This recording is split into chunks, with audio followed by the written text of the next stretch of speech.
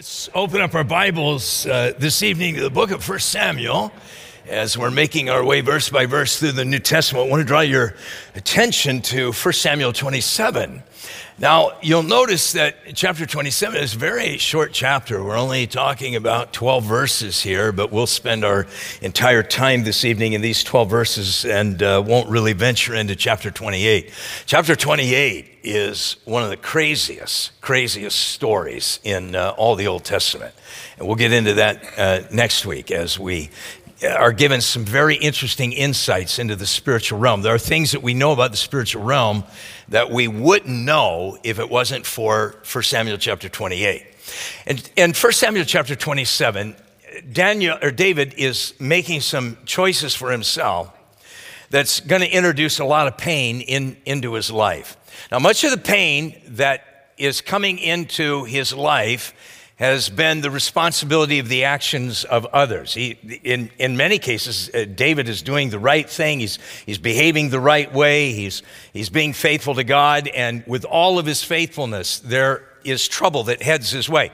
But the trouble that is going to be heading his way as we get into chapter 28 is going to happen because of the poor choices. These are self-inflicted wounds that David is bringing upon himself. And David is going to find himself in a very, very difficult season of his life. David is going to make choices that will eventually cause the men that have faithfully served him to want to kill him. And it was only by the grace of God that he didn't end up being killed by his own men. Now, this interesting season of David is going to go into a period of time where he's cooling off spiritually and his passion for God is beginning to diminish. Now, for those of you like me that you were raised in a non-Christian home, you know what it was like when you came to Christ as a young adult, as an adult. You remember how that when you came into the church, there was an entirely new vocabulary that you had to familiarize yourself with. I can remember as a young believer sitting in home Bible studies, not really having a clue as to what people were talking about because I didn't understand the terminology that they were using. I remember I was in a home Bible study. I'd only been saved for maybe a month or two. It was a home Bible study that was being taught by a guy that we called Elf. He was a very small guy. We weren't politically correct in the 70s, so we called him Elf. And he was teaching, I'll never forget this, he was teaching out of 2 Kings, and he was talking about prophets. And at some point in his Bible study, and I don't remember why he brought this up, he brought up the subject of speaking in tongues. And that was the very first time that I'd ever heard that terminology. And for the life of me, I had no idea what this guy was talking about. And whatever he said after that, I did not hear because I spent the rest of the Bible study in my own head trying to figure out what in the world is he talking about. Now, it turned out that the Rolling Stones, the very first album that they put out in the 1970s was an album called Sticky Fingers.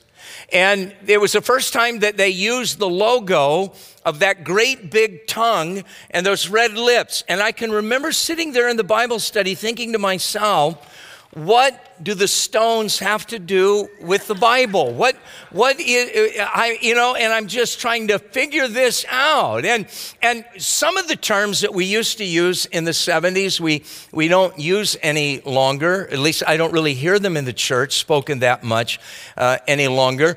There was a term, if somebody had been missing, somebody hasn't been at Bible study for, a few weeks or a couple of months, and you would say, hey, where is so-and-so at? The response might come back, oh, they're backslidden, or they are backsliding. Now, backsliding is a real word. You can look it up in the dictionary, and it will tell you that it is somebody who fails to do something that they agreed to do and returns to their former bad behavior. So you're going to give up drinking, but you go back to drinking. You're giving up some form of abuse, but you're going back to that abuse.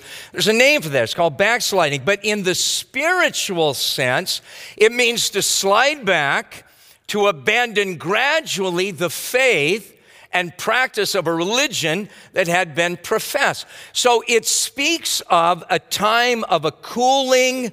Your passion is beginning to diminish. Your enthusiasm for the things of God is beginning to cool, and you're sort of sliding back into your old behavior. Now, it's a very biblical term. We find it several places in the Old Testament. In Jeremiah chapter 8, why then has this people turned away in perpetual backsliding? They hold fast to deceit. They refuse to return. In chapter 14, we read, though our iniquities testify against us, act, O Lord, for your name's sake, for our backslidings are many, and we have sinned against you. Hosea used it in this way, and my people are bent to backsliding from me. We find it in the New Testament. We find the concept. We don't really find that literal word. The book of Hebrews in chapter 10, but we are not like those who shrink back, who are destroyed, but of those who have faith and preserve their soul. So it has the sense that you're going back, that you're losing ground spiritually. If you stay on that path for a long enough period of time, you then become what we would call apostate. You get to that point where you give up on the faith. You no longer are trusting and being interested in Christ whatsoever. Now, I imagine that all of us, we've probably have had seasons in our life. If you've been walking with the Lord for a long period of time, there probably have been seasons in your life where you weren't as passionate about the things of God as maybe you once were. I look back at my life, and I think in some of those very early years, I think I was carnal, and I think that though I put on an appearance that I was a passionate follower of Christ, that there were probably seasons early on where I would probably classify myself, as I look back now, as being a backslidden individual. Now, are you in a backslidden place tonight? Now, if I were to venture a guess, I would probably say no. I mean, it's the middle of the week. It is a dark and cold night out there. The easiest thing would have been just to stay home and just to relax. But you're here. And you're here worshiping the Lord. You're here listening to the Word of God. So I would say the preponderance of the evidence is that, you're probably not backslidden. But if you're worried about maybe I am backslidden, how can I know if I really am? Well, all you have to do is look at the choices that David is making for himself and ask yourself, am I making the very same choices that David is making? And if you're making the kind of choices that David was making, then I would say, you know what? You better look seriously at your heart, because maybe you are not where you are supposed to be tonight spiritually. So David, here in chapter 27, he's going to reveal to us, what does a backslider do?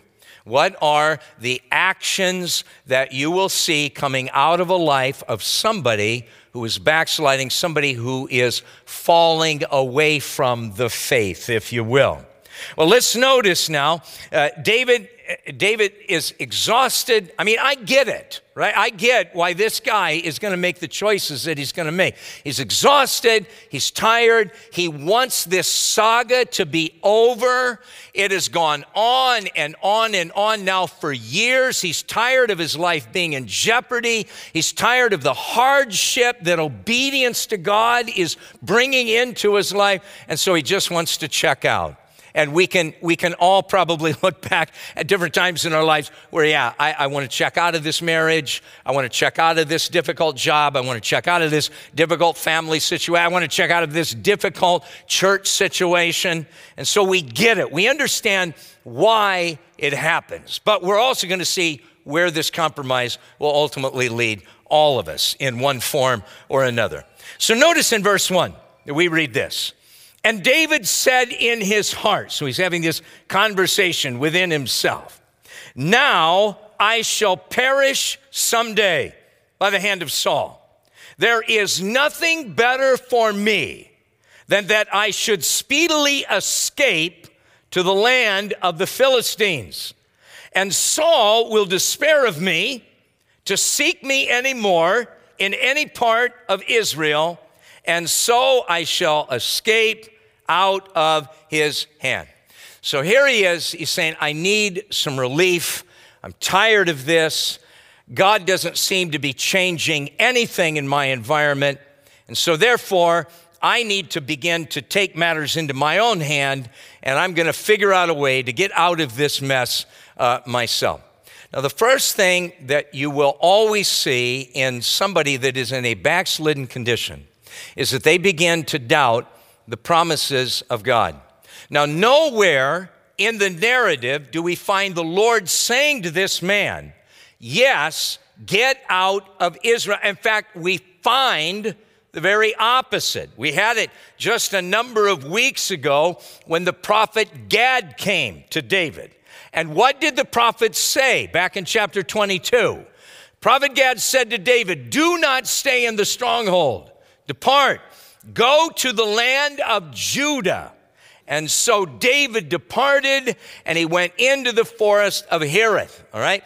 So the last thing that we have recorded of where God was speaking to David about what God's will for David was, you get your rear end back to Judah. I don't want you to leave Judah. Anyway, get back to Judah.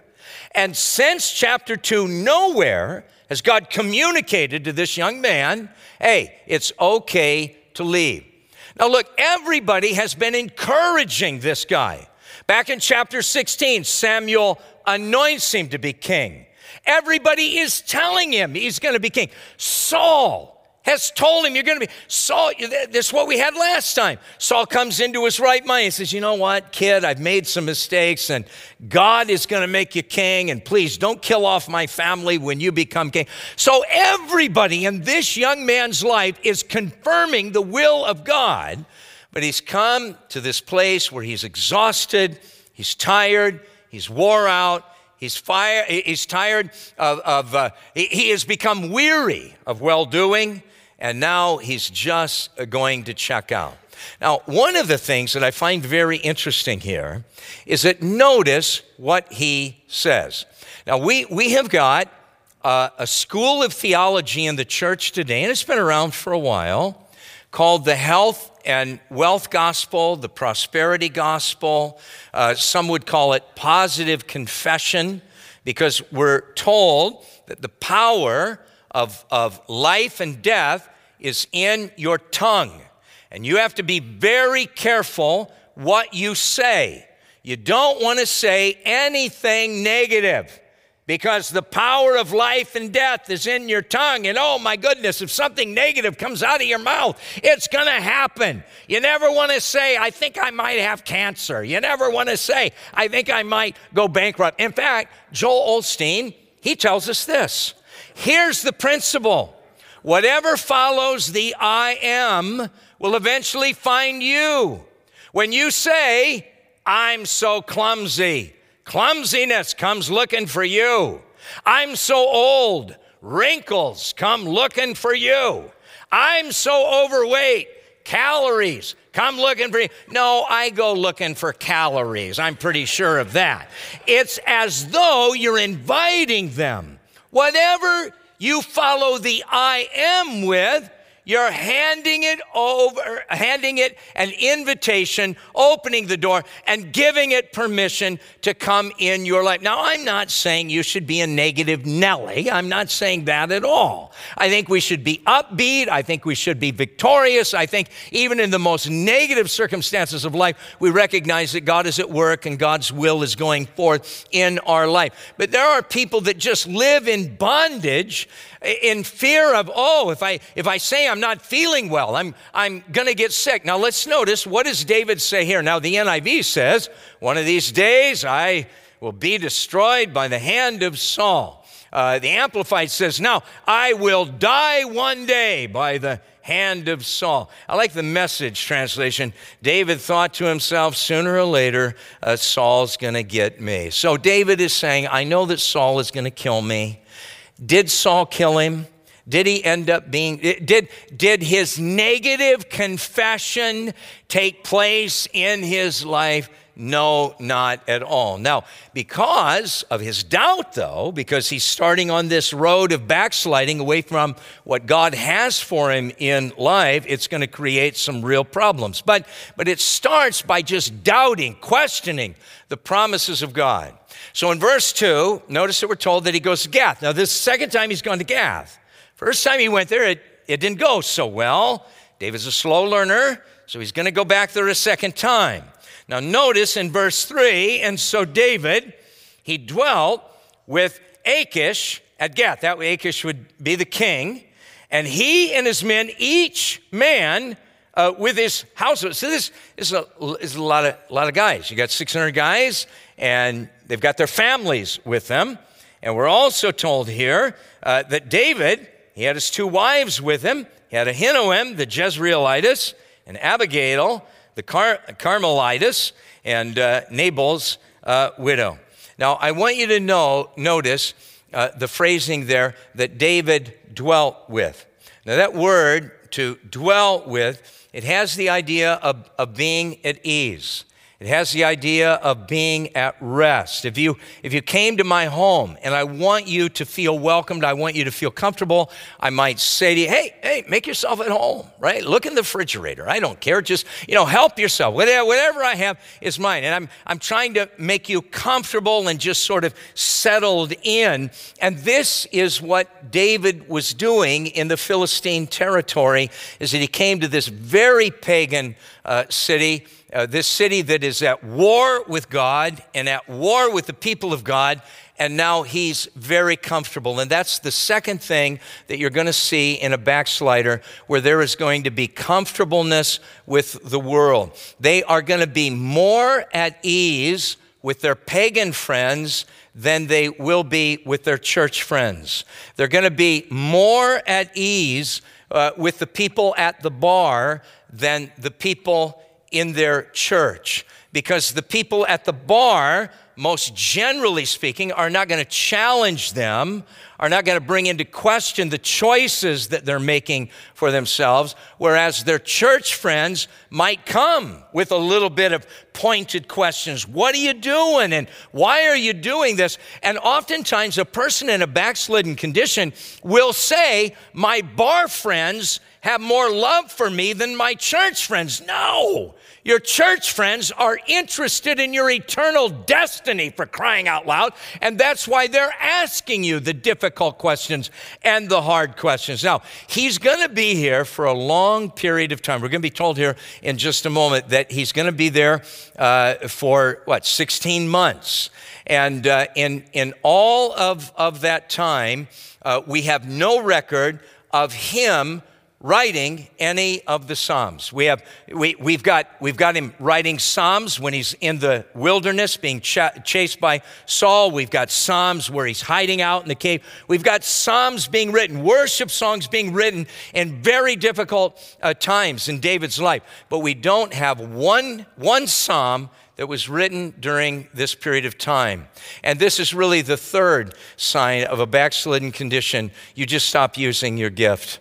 You're a gifted individual. God has blessed you in very unique ways. You're a blessing to the kingdom of God. You're a blessing to the body of Christ. But in that backslidden condition, you're taking what God has given you to share with his people, and you're just sort of locking it up away in your foolishness. And so here is David. He is at peace with God's enemies. There apparently is no conviction going on in his life at all. He is at rest here, and he's not being used of God. Well, notice in verse 3 then David, he said to Achish, he said, now if I have found favor in your eyes, so he's going to this pagan king, let them, now them must be his administrators, it must be one of his secretaries of housing or whatever, and so let them give me a place in some town in the country that I may dwell there. There's a reason why he wants to get away from this king. But notice now the reason that he gives. He says, for why should your servant dwell in the royal city with you? And so Achish gave him Ziklag that day. Now therefore, Ziklag has belonged to the kings of Judah to this day. Now, I think that David wants to get off this guy's radar screen. I think David wants some anonymity here. I think David, he's got some ideas rolling around the back of his mind, and he doesn't want to have the oversight of this king knowing what he's up to. So David begins to smooze this guy and tell, gee, I'm a nobody, I'm a nothing. Here you're royal. This is a royal city. I mean, the likes of me, I got no business, living here. I mean, so why don't you just figure out where you want to put me in some backwater village, and I'm going to be okay. Now, what is going on here? Now, remember that Saul, who's out to kill him, is in Gibeah. That's his headquarters. Now, the last whereabouts of David was in Hachilah, that is there on the southwestern side of the Dead Sea. And where this red line is, this is outlining Philistine territory. Now, Gath is way to the north, and then you've got Ziklag, which is really to the southernmost part of Philistine territory. Both of these are borderline territories, and you're talking about 25 miles separate, 25 miles in the ancient world. That was quite a distance, and so he's not under the all-seeing eye of this king. Now, I want you to notice what David calls himself here. He calls himself your servant. And what is David saying? And this is really point 4. You're really compromising with the enemies of God. I'm going to do your bidding. I'm interested in what you're interested in. Notice he doesn't call himself the servant of the Most High God. He doesn't call him what he really was, but I'm your guy. I'm going to do your bidding. And so the interest of God is totally off of David's mind. Totally. So then notice in verse 7, because this compromise now, it initially looks like it's working. And compromise always initially has the appearance that it's working, but it is going to come back and it is going to bite him big time. And I'm sure all of us have had those experiences where we think it's all working out and I'm going to skate through this difficult season of life, and then time goes on and it's like, uh-oh, I didn't realize that was going to happen, and this is going to be David's experience. Now, the time that David dwelt in the country of the Philistines, so notice that it was a full year, so you got 12 months and 4 months, so talking about 16 months. So, I mean, David is going to be here for probably around 2 years period of time. And David and his men, they went up, and notice they raided the Gershonites and the Girzites and the Amalekites. For those nations, We're the inhabitants of the land from of old. As you go down to Sur, even as far as the land of Egypt. So notice the fifth point. A person that is backslidden begins to fight their own battles, and they're not really fighting the battles of the Lord. David is kind of a gun for hire, if you will. And David is taking on the enemies that he wants to take on rather than the enemies that God has called Israel to fight, which at that time were the Philistines. So what this is telling us now is that David is going into these southern raids. And he's not going into Israel. He's going well into the south. He's fighting here for profit. And he's not leaving any witnesses. You have to understand, David is becoming very brutal. David is becoming very barbaric. He is killing man, woman, and child. These communities, these villages are being entirely wiped out. He doesn't want any witnesses coming back to haunt him. He knows that if the king of the Philistines hears about it, he's going to have a very dim view of David. So he can't take any risk of any information getting back to the Philistines. Now, he, of course, is becoming somewhat wealthy. He's invading these territories. He's getting livestock. He's getting precious metal. And he is sending some of this wealth now to Achish. Because after all, Achish is kind of his landlord. He's got to pay rent. I mean, he's living in Philistine territory. And Achish basically says to him, where are you getting this stuff? Where are you coming up with this kind of cash, David?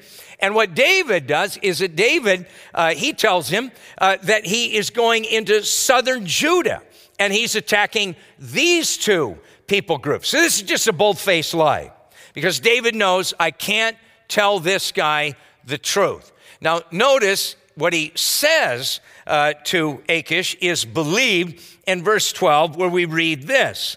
And so Achish, he believed David.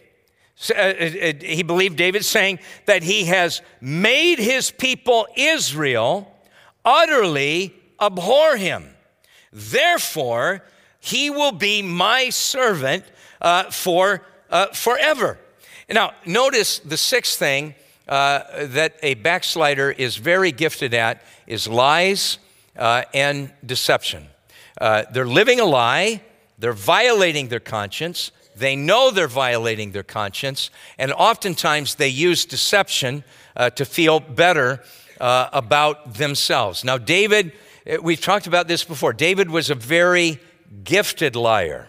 David had, I think, probably a deep character flaw in his life.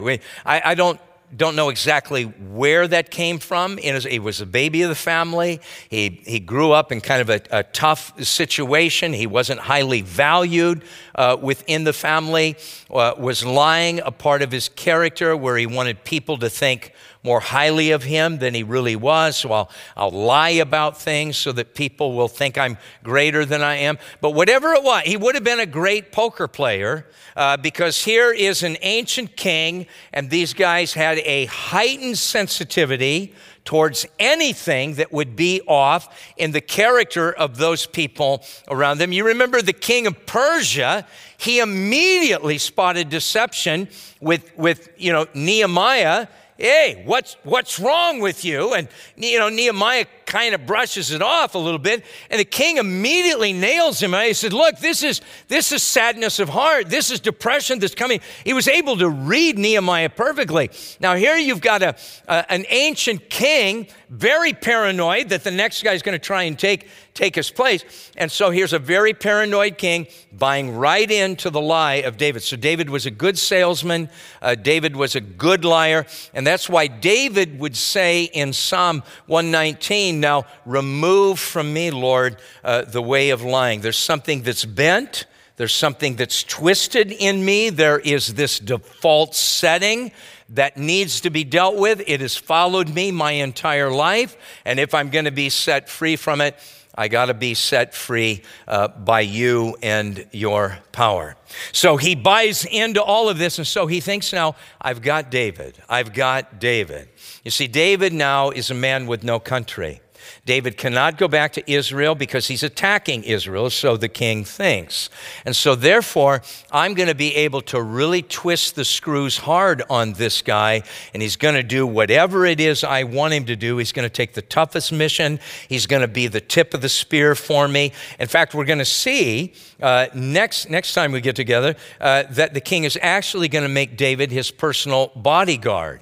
And David is going to be forced to go with this guy wherever this guy wants, because this guy, again, he feels where's he going to go? If I kick him out, he doesn't have any place to go. So this king is feeling really good about this. And what this situation sets up for us as we get into chapter 28 next time is that David is going to find himself in one of the most difficult spots, one of the most painful seasons of his life. And it all has to do with his unwillingness to really continue to pursue the will of God for his life.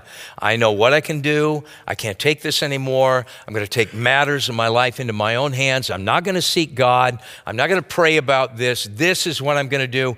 And it ends up just about destroying him. And had it not been for the grace of God, his own foolish choices would have killed him.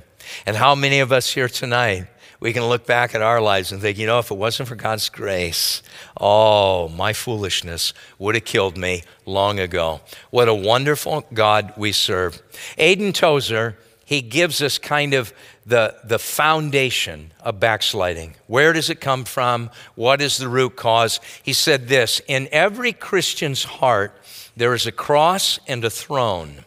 And the Christian is on the throne till he puts himself on the cross. If he refuses the cross, he remains on the throne. Perhaps this is at the bottom of the backsliding and worldliness among gospel believers today.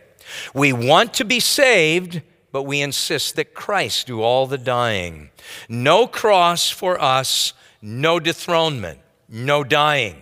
We remain king within the little kingdom of man's soul, and we wear our tinsel crown with all of the pride of a Caesar.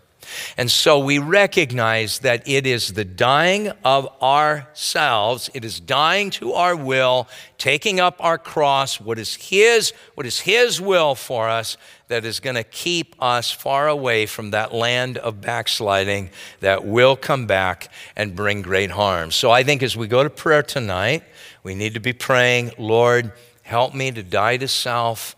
Help me to become as passionate for you as I have ever been in my life. And Father, we thank you for the story of David. We thank you for his example. And Lord, we thank you that even as your children stumble, even as your children go through seasons of a spiritual cooling, you are a good Father. You bring them back. You're going to bring David back. You're going to teach him some great lessons out of this situation. But Father, help us to learn these lessons by reading about them and not by living them. Father, help us to be passionate about you, passionate about what you have for our lives. And Lord, I pray that we have a brother or sister here tonight and they're just going through a season of just great difficulty. Lord, strengthen them in a very special way tonight, Lord. May they be found not taking matters into their own hands, but Lord, just strengthening themselves in the Word of God and determining that they are going to be the followers of Christ, no matter how painful the situation becomes, Lord. Increase our faith. Increase our faith. Help our unbelief, Lord. For we ask these things in Jesus' name, amen.